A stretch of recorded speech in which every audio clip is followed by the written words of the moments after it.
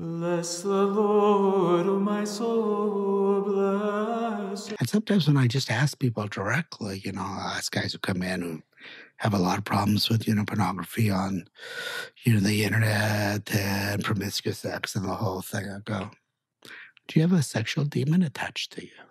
And they get really quiet and said, I've really wondered about that for a long, long time.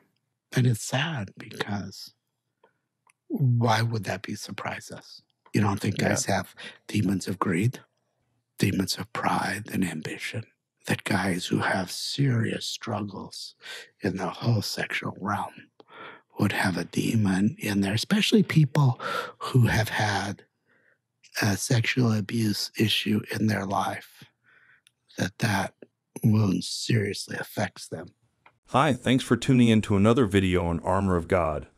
We're really grateful for the support and can't thank all of you enough for taking the time to watch our videos, and hopefully these videos will be helpful to you in your own spiritual warfare. For this video, I'd like to cover a little bit about what Father Chad Ripperger said about demonic infestation, and it's really humbling to know that there's so much we don't know. Now buckle up and let's get on with it. Before I share what Father Ripperger said about demonic infestation, there's something that I came across on the web and I thought it's rather interesting. Apparently, the police in Colombia are using exorcism and prayer to fight crime and cartels.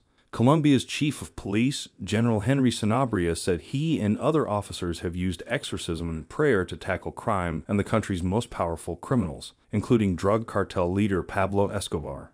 He further added that these religious practices have helped the police throughout the last 50 years of armed conflict in the South American country.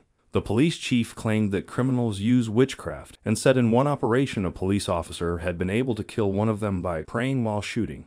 If any of you know a little bit more about this, it'd be interesting to hear from you guys. There's also another article I came across covering what an exorcist was saying, Father Benedict Yee, who explained that not all participants are called to practice deliverance. According to Father Benedict Yee, it's important to note that deliverance and exorcism are two different forms of spiritual intervention. Deliverance is a broad term that refers to being free from any spiritual problem or affliction. On the other hand, exorcism specifically addresses the expulsion of demons. One misconception that arises from this tradition is the belief that any command given to a demon by a baptized Christian in the name of Jesus will be immediately obeyed.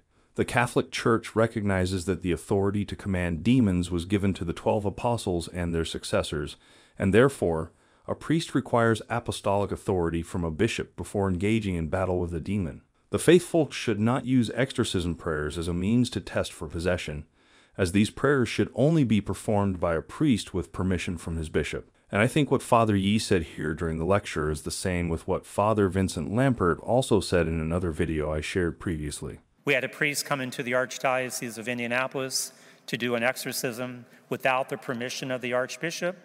He was doing the exorcism in southern Indiana. The demon manifested, and guess what the demon said to him? "Who are you? Who are you? We recognize the authority of the local bishop, but who are you? You have no authority here. We don't have to pay any attention to what you say." He realized he had made an error. He stopped, sought permission of the Archbishop, who said, "Well, you've been working with that person. You can continue." But then he told me to be involved as well. So again, demons are very authoritative, and they also don't have to respond if we are being disobedient or in a state of sin. Anyway, now let's get back to Father Ripperger then. I'm sure some of you are familiar that demonic infestation can affect animals. But to fully appreciate what Father Ripperger is going to say in this short audio clip, I think I'll just share the story of this Indian family who's been experiencing demonic activity around the house for the past year. Zach, the man's name, said that the paranormal activity started when their maid left, and the family suspected the maid of performing some form of witchcraft on them. For those who might think the video is fake, I wouldn't want to waste time arguing about that. But I will assume that it's true, and hopefully someone who's experiencing something like this at home will listen carefully what Father Ripperger has to say next.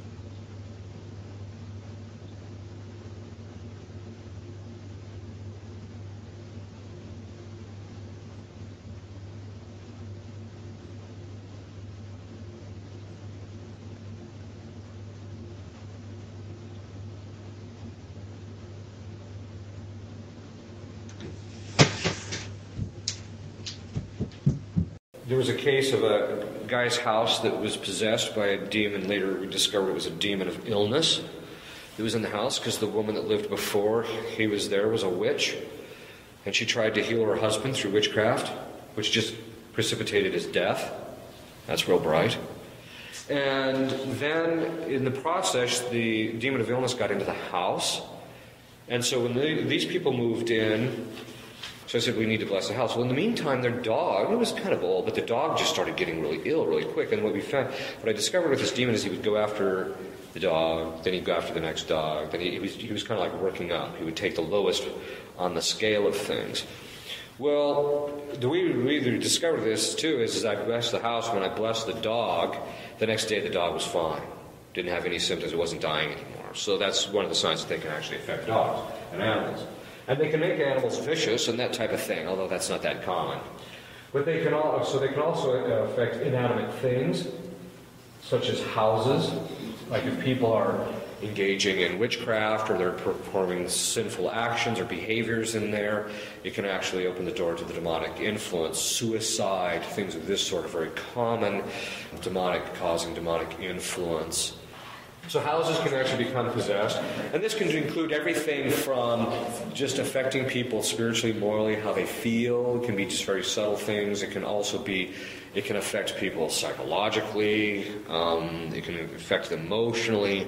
It can also cause difficulties within the family.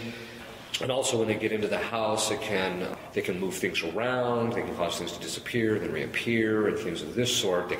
They can affect people, hurt people, that type of thing.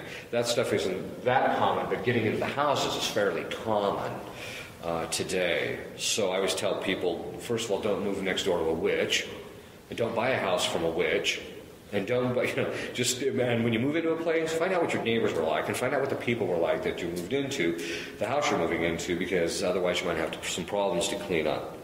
I've made a couple of videos before covering what Father Lampert said about demonic infestation, and it's worth reminding what we should do in case we're experiencing some sort of paranormal activities at home.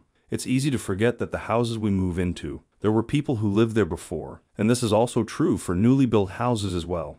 When you move into a new home, as a general recommendation, as a general rule, I always exercise the place because you never know, even if it's a new house, what the construction people have done. I have a relative who moved into a brand new house, and the people in the construction had done stuff there, and so we're still cleaning up that house spiritually. Wow. So exercising it and then having the priest bless it when you first move in.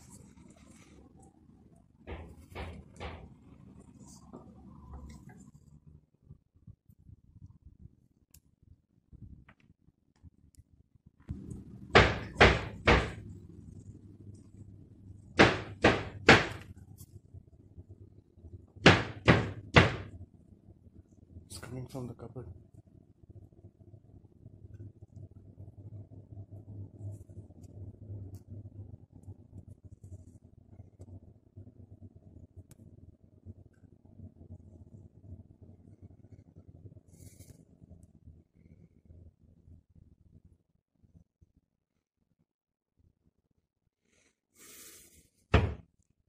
Could you please stop? Another exorcist, Father John Caro, said as much as well. First of all, have your house blessed. You don't know who was there before you. You don't know what they did in that house. You're walking into an environment that spiritually, you don't know if it's been charged, should we say, in a negative, evil way or not. You could take holy water from the church, go through each room, and bless the house, asking God's Holy Spirit to descend on the house. Bless the grounds around the house. Bless the garage. Holy water is powerful stuff. I have seen people scream like you hit them with acid. Yet I had a woman who was seriously possessed, and we had her go on retreat. And a nun right next to her was in the retreat room right next to her, and she went in there and blessed the whole retreat room. The next day, we found out she slept in the bathroom. Said, "Sister, did you bless the bathroom?" Yeah, I forgot. Holy water is a very, very powerful thing that you have full access to use to bless your house. I travel with it when I stay in hotel rooms. I don't know what people have done in that room before I got there. Father Chad Ripperger also shared 3 ways of getting demons out of a thing, which I think everyone who's experiencing something like this should know about. Pillows, mattresses, dolls, animals, and therefore it only indirectly affects man. In this particular case, you actually just exorcise the house or the thing over which the demons have possession. If it's something which a hex has been put on, it's better not to exorcise it, it's better just to burn it or destroy it. There's 3 ways of getting demons out of a thing. You do an exorcism, boot them out that way. God has to send an angel or a saint, that's how they get booted out. Or you destroy the thing over which they have possession, and then that'll get rid of them.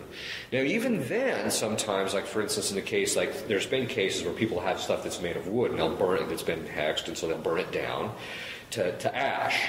And then they made the mistake of putting the ash down the toilet. Well, of course, then for years this thing's blocked up, and they got all these plumbing problems, and all this. So that's why you actually have to take it to a stream and put it in a stream, because the stream will dissipate it, and then there are capacities to affect it. For the last part of this video, there's something that Monsignor Stephen Rossetti shared that's pretty interesting and rather revealing of how demons hate mirror. According to him, in the midst of an exorcism, quite by chance, a mirror ended up in front of the possessed person. Immediately, the demons reacted violently and screamed to get rid of it.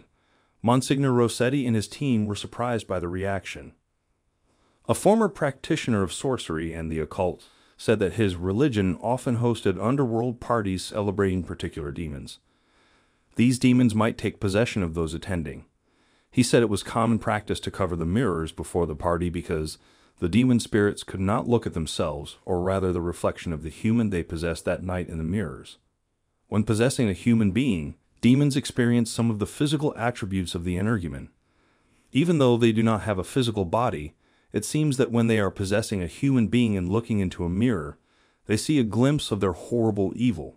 As Monsignor Rossetti sometimes say to the demons, God made you beautiful and now look at what you have become. Demons are ugly beyond description. No horror movie can capture the repulsive ugliness of sin and the demonic. Demons do not want to hear the truth, and they do not want to see the truth. Their reflection in a mirror shows them their ugly truth. The ritual of an exorcism is about telling the truth to the demons. They have rejected God. They are immersed in evil. Jesus has defeated them on the cross. They are damned for all eternity. They will be in an excruciating torment for all time. Well, that is all for this video. I hope all of you have learned a lot by watching this. Someone commented in one of our videos before saying, we shouldn't be paying too much attention to these exorcists, especially on the demonic. Instead, we should focus on Jesus. I'd like to make it clear that while we do undeniably have to focus on Jesus, and I do have a couple other channels that focus entirely on the Lord, but this channel is dedicated for the subject of spiritual warfare, and we shouldn't be ignorant about the enemy we're facing every single day of our lives. These dark forces will always try to lead us away from God, and if we're ignorant about the type of attacks they throw at us, just like what these exorcists have shared, then wouldn't that make us easy targets?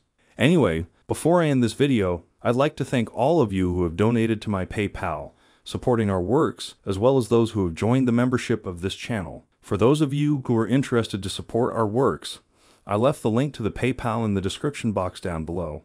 Any contribution is very much appreciated. Well, that's all for now. Again, thanks so much and God bless you.